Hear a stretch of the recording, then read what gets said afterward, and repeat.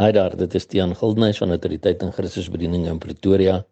Dit is Woensdag 22 Februarie 2023 en die teksverse wat die Here op my hart geplaas het om met jou te deel vandag, kom uit Spreuke 3 vers 1 tot 8 wat lees: My seun, vergeet my onderwysing nie en laat jou hart my gebooie bewaar, want dit sal lengte van dae en jare van lewe en vrede vir jou vermeerder.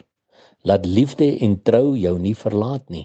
Bind dit om jou hals, skryf dit op die tafel van jou hart, dan sal jy genade vind en 'n goeie insig in die oë van God en die mense. Vertrou op die Here met jou hele hart en steun nie op jou eie insig nie. Ken hom in al jou weë, dan sal hy jou paaie gelykmaak.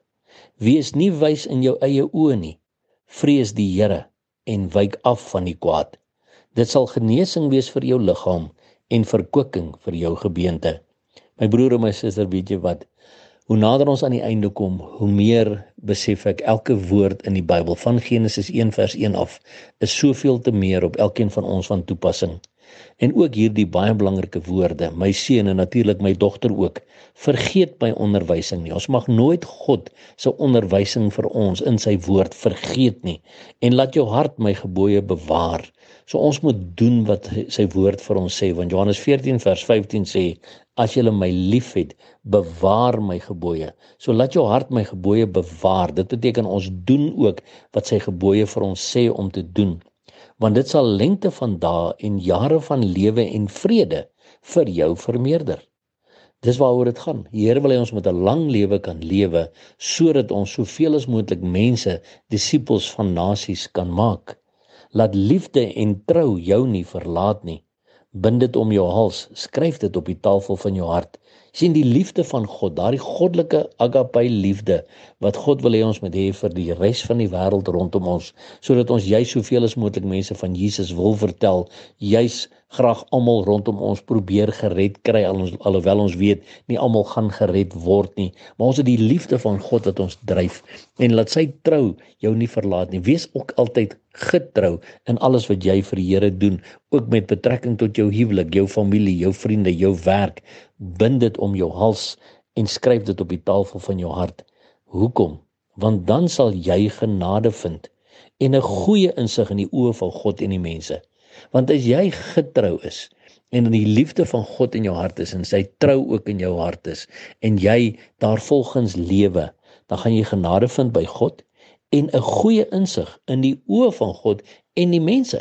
Want mense gaan na jou kyk en sê, "Wow, wat het jy wat ons nie het nie?" Maar die belangrike punt hier is vers 5 wat sê, vertrou op die Here met jou hele hart en steun nie op jou eie insig nie. Ken hom in al jou weë, dan sal hy jou paaie gelyk maak. So al jou weë, my broer en my suster, is al jou weë.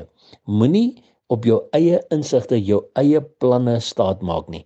Vertrou op die Here met jou hele hart. Want vers 7 sê, wees nie wys in jou eie oë nie.